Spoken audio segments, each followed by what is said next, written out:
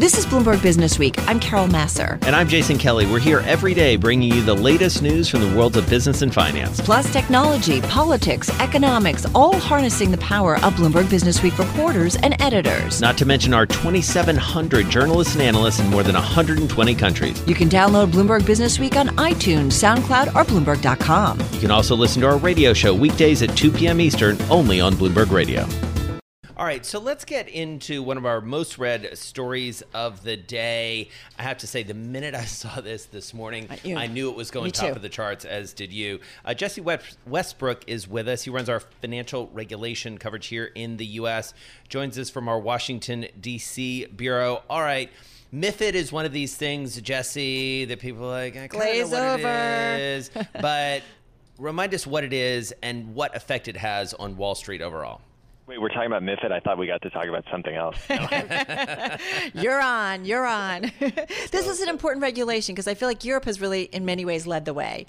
Yeah. Well, they've absolutely led the way. MiFID is this very esoteric rule that Europe passed a couple of years ago that made banks sell research separately to their brokerage clients, basically split it off from trading. In the U.S., we have a different system where you basically, if you're a big asset manager, you sign a contract with, say, Goldman Sachs, and it's a trading contract. And with that, you also get research. So banks have long used this basically to subsidize their analysis desks because they are paying for it with these lucrative trading fees. Europe thought that was conflicted for all sorts of reasons, one being that, the issues we saw back like 15, 20 years ago where analysts were giving high ratings to companies that their banks were underwriting.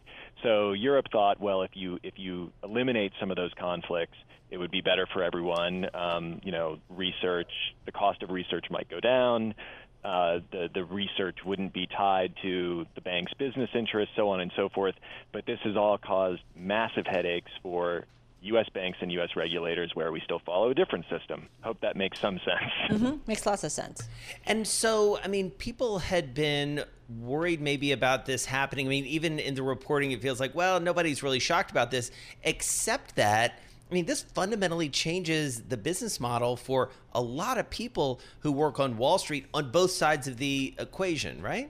Yeah, so if you think about the fact that if you are a big asset manager and you no longer have to pay the trading fees to get the research, well, you might cut your contracts with, 5 or 6 banks. I just want their research. I don't want them to trade for me.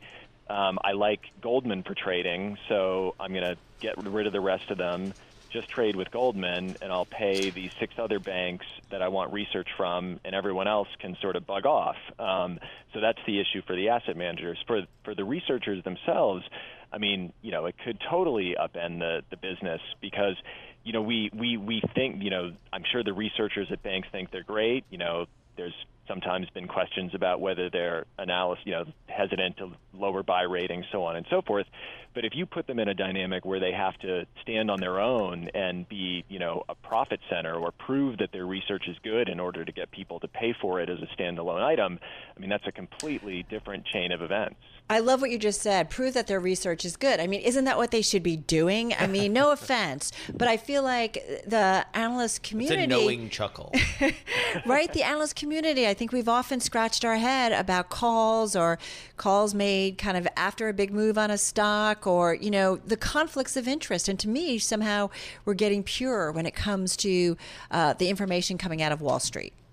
Yeah, I think that was the point of MiFID. And if this is the way that, like a lot of things in finance or any other business, if people find a better way and the customer wants a better way, and customers start demanding of banks, look, we like the way Europe is doing it.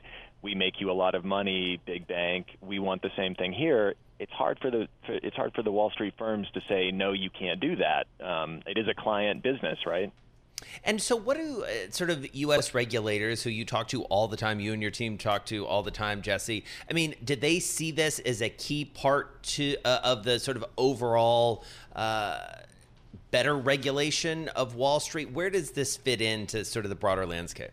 Well, I don't know if they have an attitude that it's better regulation. I think that they basically are just in a scenario where there's been just a lot of knock-on effects. Yeah. It's been something that they've had to deal with. I mean, you can't just sort of sit back and say, we're going to ignore what Europe is doing, because all these global regulations are almost like a tapestry, and once you start pulling on one thread, right, it sort of affects what different jurisdictions do. And it really has been difficult for the SEC because, I mean, I don't want to get into it because it's almost, just too hard to follow. But in the U.S., if you are a broker and you sell standalone research, you technically have to register as an investment advisor. So, and with that comes all sorts of new investor protection rules, which brokers don't want those burdens. So the SEC has really had to grapple with that issue. Like, they don't want to just rip up their rule book and start over, because that's a big pain in the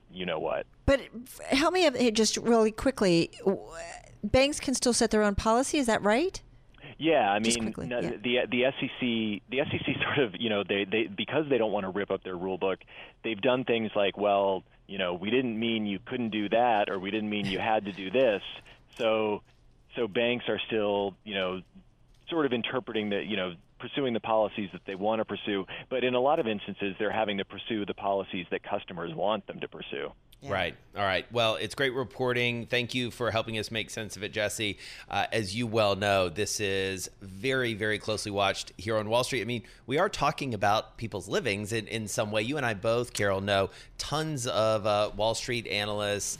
And so it's really interesting to get a really good and smart take on this. Jesse Westbrook, thank you so much. That the structure's changing, right? Totally. And a lot has been changing slowly and we've over got the years. more on that ahead. Even when it comes to IPOs, how you look when you go public, how your board looks. This story. We're going to talk about that a little bit later on. It's a really, really interesting and important story. Goldman Sachs leading the way.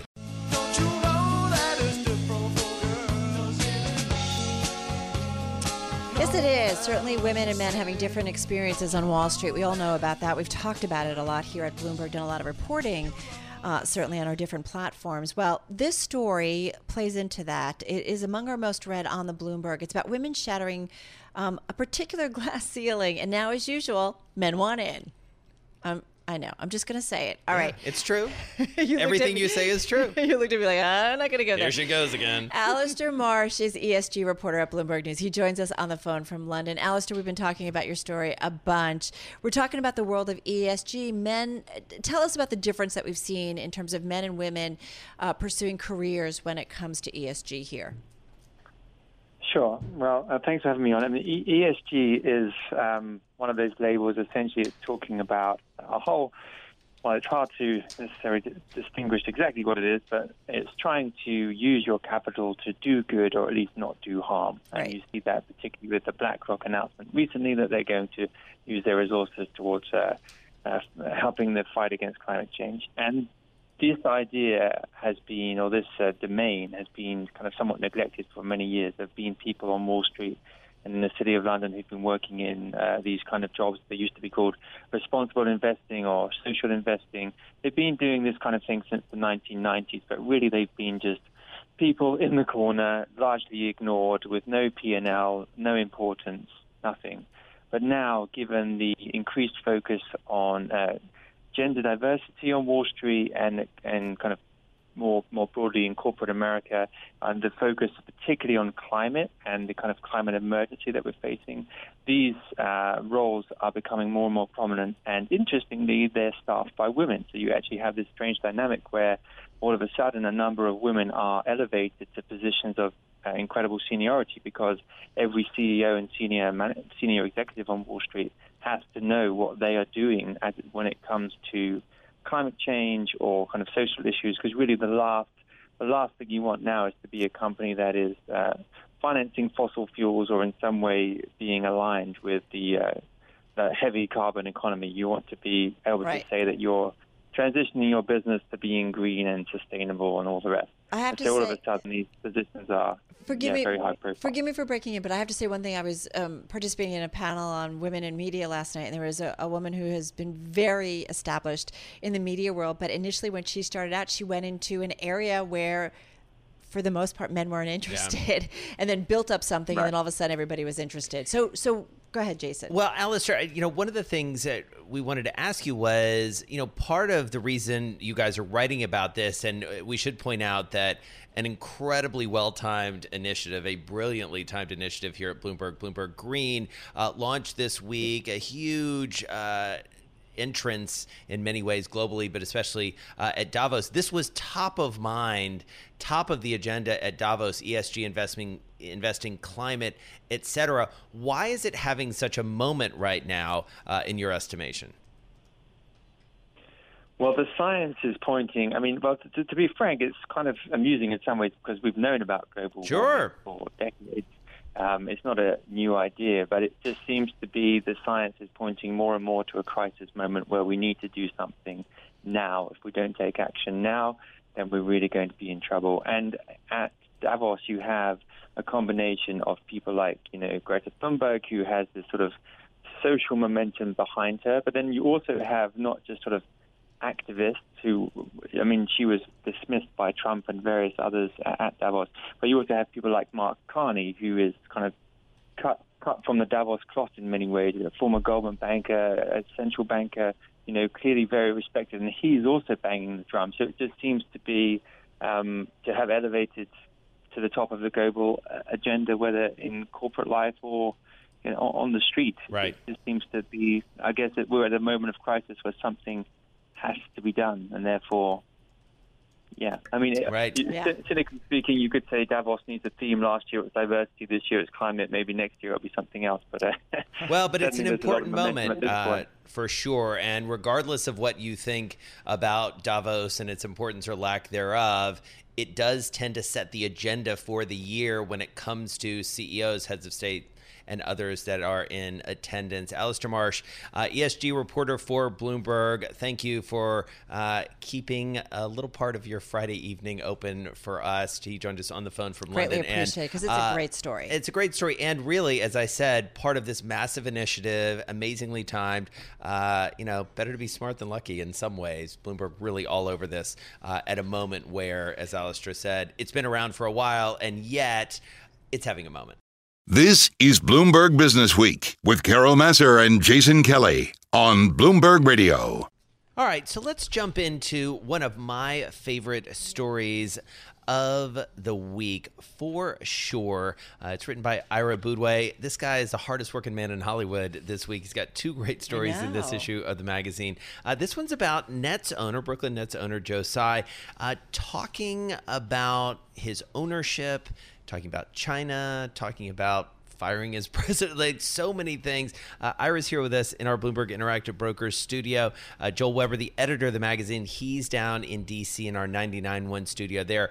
Ira, first of all, congrats on a very big week, and tell us about Joe Tsai.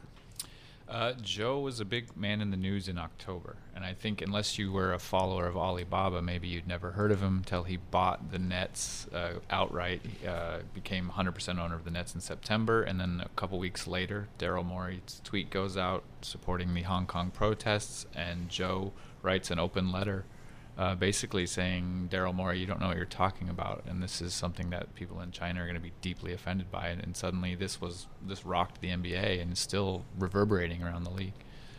So, okay, what a tricky position to be in. First of all, though, I love how you kind of set the stage about Tsai. Because I think what's interesting is you say how he's this multicultural, I just was looking at the words, multicultural intercontinental identity, right? Mm-hmm. He just crisscrosses having had an education here in the United States, where he was born. Like, he's just at this interesting crossroads to be kind of an ideal communicator, one would think, on a topic like this. Yeah, I mean, he has a really unique background, at least unusual. I mean, he's born in Taiwan. At the age of 13, he goes to an elite prep school in New Jersey, goes from there to Yale Law, works as a tax lawyer, works in private equity, jumps on with Alibaba very early on, and becomes, for Alibaba, their bridge between East and West, because he can take Jack Ma's vision and translate it to the world of finance and to the legal world, and so he becomes, fantastically wealthy. And that same identity that you're talking about now has left him sort of as the bridge for the NBA, they hope, in dealing with China. Well, was he a bridge? I'm sorry, Joel. Forgive me. Was he a bridge on this, though?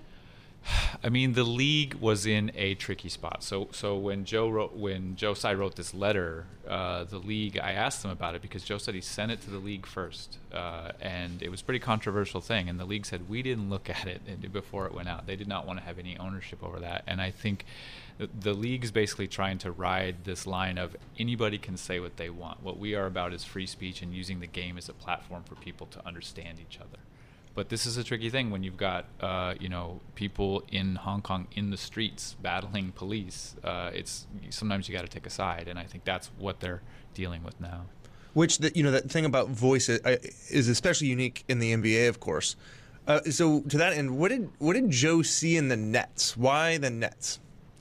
He was really just opportunistic, is the way he put it to me. Mikhail Prokhorov came to him, the previous owner, the Russian billionaire. They were looking to sell it, and they said, we're probably going to give you half now. And then Joe said, well, if we can do a deal where I get half now and the rest later, I'll do it, because he liked the finances of the NBA. One interesting thing about why the Nets, while he was doing that, the Houston Rockets came on the market. The team where Daryl Morey works, China's favorite team for a long time because of Yao Ming. That would seem like a natural slam dunk, right? Just pick up that one. Sure, but he said basically he didn't want to go to Houston all the time. So Brooklyn, New York, I mean, that just location was a big piece of it. Well, and it's been an amazing story. The Nets themselves have been an amazing story. Sorry, Knicks fans who happen to be listening. I mean, they've become like the team here in New York. Yeah, and that was, for Joe, that was luck. Yeah. So that rebuilding plan was in place under Sean Marks even before he bought his first half of the team. And then that plan of basically clearing salary cap space to go after big free agents this past summer, which worked spectacularly, getting Kyrie Irving and Kevin Durant becoming the buzz of the league. Still see how that pans out if they actually get a championship out of it or become, a real contender. But for now, it's, at least in this market, they are the most interesting thing going and one of the most interesting teams in the league. And that's all. Joe kind of just walked into that. But yeah, it's quite a valuable thing he's got. So, Ira, where does it go from here? Because obviously the controversy that he kind of found himself in the middle of wasn't expected. And yet, the China and the NBA have a long history already. Yeah, I mean, one thing, one of the things that happened in the immediate aftermath of Morey's tweet was CCTV and Tencent pulling games. And Tencent has already come back to the table. They're starting to show games again. They're the digital partner for the NBA in China. CCTV is still not. And one of the things in my reporting for this story that I heard was that the league is hopeful that at All-Star Game in February, which was the first thing they ever showed back in 1987, the first NBA game on in China, that the league is going to be back on there. So it seems like they are in the background very quietly, sort of patching things up, and nobody really wants to say too much about it because they don't want it to blow up again, and then they want it to get back to normal. Well, speaking of that, though, Tsai has lots to lose, too, if he alienates Beijing. I mean, there's a couple different layers in this story that we need to remember. Right, and that was one of the things that was suggested to me in my reporting is that, Joe is in no position to really show even the slightest solidarity with the Hong Kong protests because Alibaba does business in China, and Joe cannot, and Joe being from Taiwan, which is sort of got its own issues with the mainland, there's going to be a certain level of suspicion around him and his loyalties, so he has to be out front saying, I'm on your side here, China. Well, and meanwhile, here in New York, he made some swift moves there at the Nets, and you talked to him about his dismissal of a key executive. Tell us about that. Yeah, so one side note in all this was when Joe became majority owner, he announced that David Levy, the longtime Turner executive, basically ran the show there for 33 years, was coming over to be his sort of day-to-day owner of the Nets, but also take over kind of leadership of this whole sports portfolio and try to make it something, that had some synergy to it and bring it all together. And less than 2 months later, Levy leaves. And everyone's kind of wondering what that was about, whether it had anything to do with the China situation. And the way Joe explained it to me was that basically they wanted somebody to do not just the big vision piece, but the day-to-day details, the P&L statements, and that David having been at the top of Turner for 33 years, thought, no, that's not what I do. Right. I'm here for the vision, and I'll hire other people to do that stuff. And so they said, look. Well, it's a great story and one that we know you'll continue to follow. One of two big stories that Ira Boudway has in the magazine this week. We're going to talk to him maybe next week about his other story ahead of the big game, because there's a betting angle to it. For the Check it out. record, yes. I asked for 3. Yeah. I was like, go for the trifecta. You're so close. Exactly. So it's a failure, basically. All right. Ira Boudway, underachiever and global business reporter for Bloomberg, here in our Bloomberg Interactive Broker Studio. Joel Weber down the line with us in our nation's capital. He joined us from our 991 studio. Listen, that's how you make your great magazine. Well done, saying. Ira. 2 stories, and they're all great reads.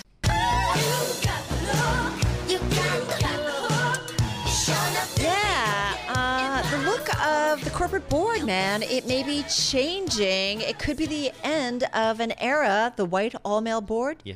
Jason, go figure. It could be coming to an end. The operative word you used in that lead-in was man.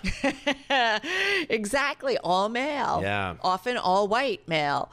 All right. So this story is among our most read. I got to say, Jason and I have been talking about it a lot in the newsroom. Jeff Green wrote it, the one and only Jeff Green. He's managing diversity reporter at Bloomberg News. He's on the phone from Detroit.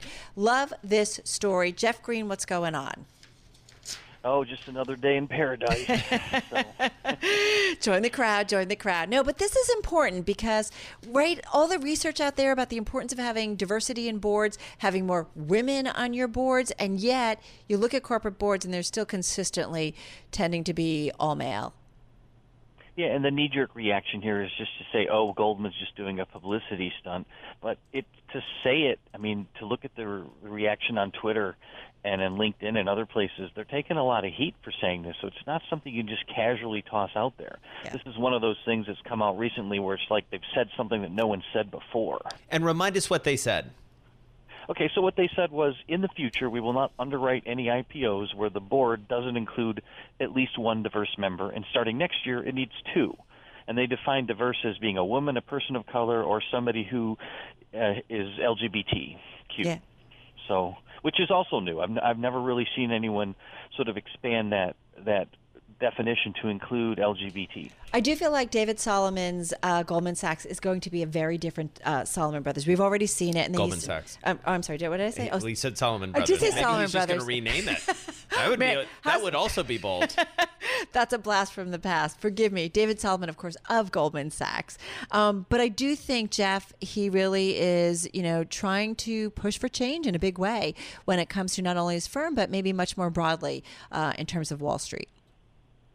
Yeah, and I mean, this is the kind of thing when I first saw it, I thought this. I wasn't really sure like how many IPOs did they do, where there were no women or no people of color, but they did do some. I mean, they said less than 10% of the IPOs they have done in the last 2 years meet that criteria, but that means that they would be giving up at least something if they move forward with this. So it's not a nothing burger kind of announcement. Well, and it definitely got a lot of attention, like you said, on the terminal and on the web. I just have to say something because I remember somebody bringing this to my attention. WeWork, initially, it was an all-male board of directors, and I don't know if it changed at some point, but it was just fascinating that here it is, kind of an innovative company, and you think, okay, they're going to think differently. In quotation marks. Well, and this gets to, and Jeff and I feel like this is becoming a bigger subject, kind of where the rubber meets the road, a lot of greenwashing, and we'll see ultimately, that Goldman lives up to kind of its promise here, and whether others follow suit, that they actually, it's not just talk, it's a lot more significant than that.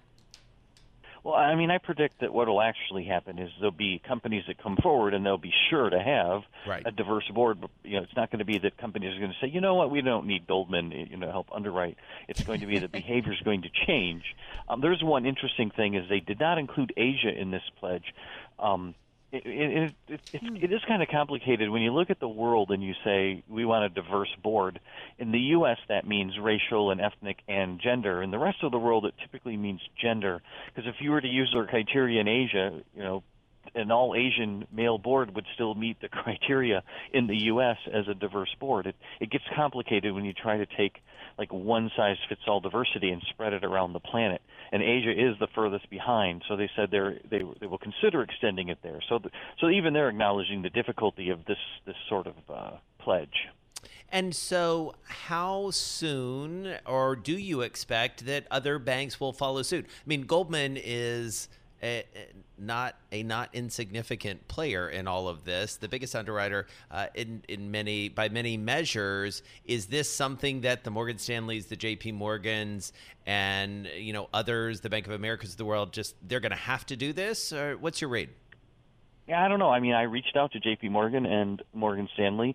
JP Morgan pointed out that they try to help companies be more diverse, but they don't have such a pledge. And Morgan Stanley didn't have a comment. And you can look at what's happened. Intel just said we're going to release like 3,000 fields of data that we gave to EEOC. This is the most detailed pay and race data anyone's ever released, with the hope that other people would follow them. Citigroup said we're going to give our pay gap in the way that they haven't in the past, and neither of those companies have elicited a whole bunch of copycats either. So when you stick your neck out the first time, it is a question: how long can people resist? Right. No, it's great, and we know that you follow this so closely. So having you put together this story with a lot of context was really useful. So we'll put it out on Twitter. Check it out, because it's going to be a story certainly that folks related to Wall Street are going to be talking about at their cocktail parties this weekend. The ski slopes, flying back from Davos, wherever they may on the be. Plane, Alfalfa Club down glass of wine. In D.C. Did you see what Goldman did? Yeah, like, exactly. What are you going to do? What are you going to do, bro? Yeah, what'd you do for me? Okay, got it. All right, Jeff Green, managing diversity reporter, one of our faves, joining us on the phone from Detroit, talking Goldman. I'm driving in my car. I turn on the radio. How about you let me drive? Oh, no. Who's gonna drive you home? Honey, please, I'll do the driving. Drive on. Excuse me, I want to drive. Just drive, baby. It's the question that drives us. Drive a range, take a break. We can reach our destination. This is the Drive to the Close That funky music will drive us till the dawn. on Bloomberg Radio. Just 11 minutes left in today's trading session. It is time for the drive to the close. George Mateyo is with us, Chief Investment Officer at Key Private Bank, on the phone from Cleveland. George, happy Friday. Nice to have you here with Jason and myself. So, interesting week, a little bit more, I feel like, risk off, certainly in today's trade and for the week overall. What are kind of the key things, especially the virus? How do you factor that in right now to your investment thesis? Yeah, good afternoon, guys, and thanks for having me on. I'm a longtime listener, first-time caller, so thanks a lot. Thank you. Nice. Yeah, and happy Friday to you as well. Yeah, interesting close for the week for sure. Interesting start for the year, right? A couple missile strikes early on, and now we've got this uncertainty as well. So a lot going on already in 2020. I think typically these things are pretty short-lived by their nature. It's unfortunate, and this is still early days, so we probably have a lot more to know before we really call this over, by all means. But typically these events are short-lived and typically provide buying opportunities over time for those people who are patient. And so, George, is this the sort of thing we've been asking this of a lot of our investor guests, is especially ones who are hearing from customers and colleagues? Is this something where your phone starts ringing, you start getting emails from clients essentially saying, "What do I do here?" Yeah, not just yet. I think it's a little early for that, but I think it could materialize in something like that. Look, the overall backdrop we think is not spectacular, but it's stabilizing. We've seen some recent kind of green shoots emerge. Other parts of the country, other parts of the world are starting to see some tepid signs of improvement from a year ago. So overall, the backdrop isn't all that bad right now and pretty supportive for people just kind of staying pat and almost doing nothing, staying with some exposure to stocks. Interest rates have come down a lot, have been very stimulative, and overall we think the backdrop is still pretty favorable. I want to get right to your stock picks because Jason and I love to talk names. One of them that you like is NVIDIA, and that company will report earnings next month. It's up already 6% so far this year, and it gained 76% in 2019. That whole chip space was on fire. Why do you think that there's more momentum? Because if you look at the PE or the forward-looking PE, it seems like it's getting a little bit pricey here. Yeah, it's getting a little expensive, and stocks in general have probably pulled ahead of some of the gains already for this year, but we still think NVIDIA is a category killer. They really are the premier operator in the space, particularly in some of the old line manufacturing, industrial sectors and whatnot. Typically, though, we think there's probably a virtuous cycle that's started to build, though. And, as some of these old businesses start to automate more, start to use more of the components in their particular systems, we think NVIDIA is going to be a winner over time. We also generally like the view right now that maybe people ought to be coming back to international markets. They've been really underloved for a long period of time. They've underperformed. Infinity derives a significant portion of its revenues from overseas, and we think that's also going to be a bit of a tailwind going forward.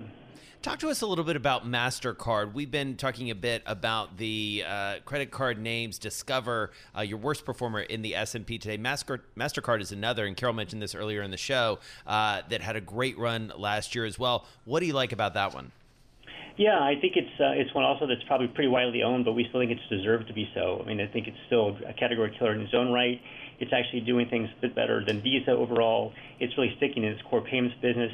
But we think there's still a lot of tailwind left to this name, in particular, going that there's an ongoing growth in middle-class adoption for these type of services.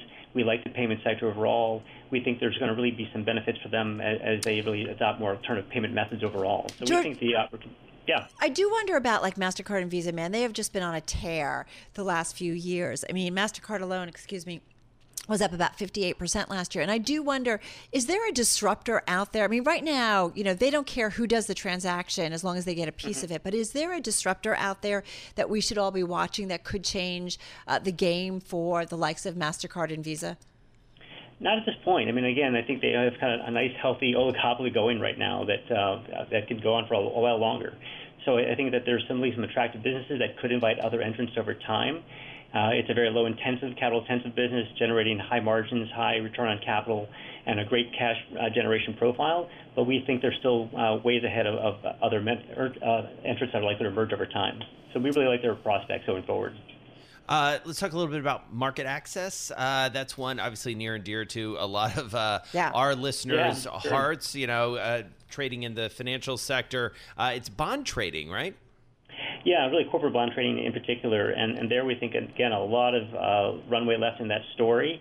There's only about 20% of the U.S. bond market that's traded electronically. In overseas markets, it's close to 50 or 60%. So we think as the U.S. markets become more electronically trading-oriented on the bond side anyway, there's some good Apple opportunities for them as well. It's kind of what happened in the equity markets probably 20 years ago. So we think there's some long runway there for market access too. All right, interesting. And one last one, is it, I always forget, Zoetis? Zoetis, yeah. Yeah. ZTS, animal health, I feel like that has been a category so many of us have been talking about over the last couple of years. You spend a lot of money on Scout. I do spend a lot of money on Scout. Stock's up a little bit this year, up more than 50% last year. The thinking here? Yeah, the thinking here, I agree with you. We've got a new puppy at home, and he consumes a lot of food and a lot of medications, it seems. So consume a lot of everything, right? I'm a fan, yeah, for sure. And people I've kind of seen firsthand spend more money on their pets than their kids sometimes. But I think there's some real good, strong momentum there from the industry perspective. This is a sector that is less capital intensive. The cost of drug development, for example, is a lot cheaper than it is for human therapeutics. Products are more durable. There's usually a lot less generic competition, and really no third-party payer risk, which is really something that really plagues a lot of other healthcare names. So again, here too, we think there's really some really strong fundamental backdrop behind the story. All right. And your biggest worry just in the last 30, 45 seconds here as we go through the rest of 2020 with all of these crosswinds, tailwinds, however you want to characterize it?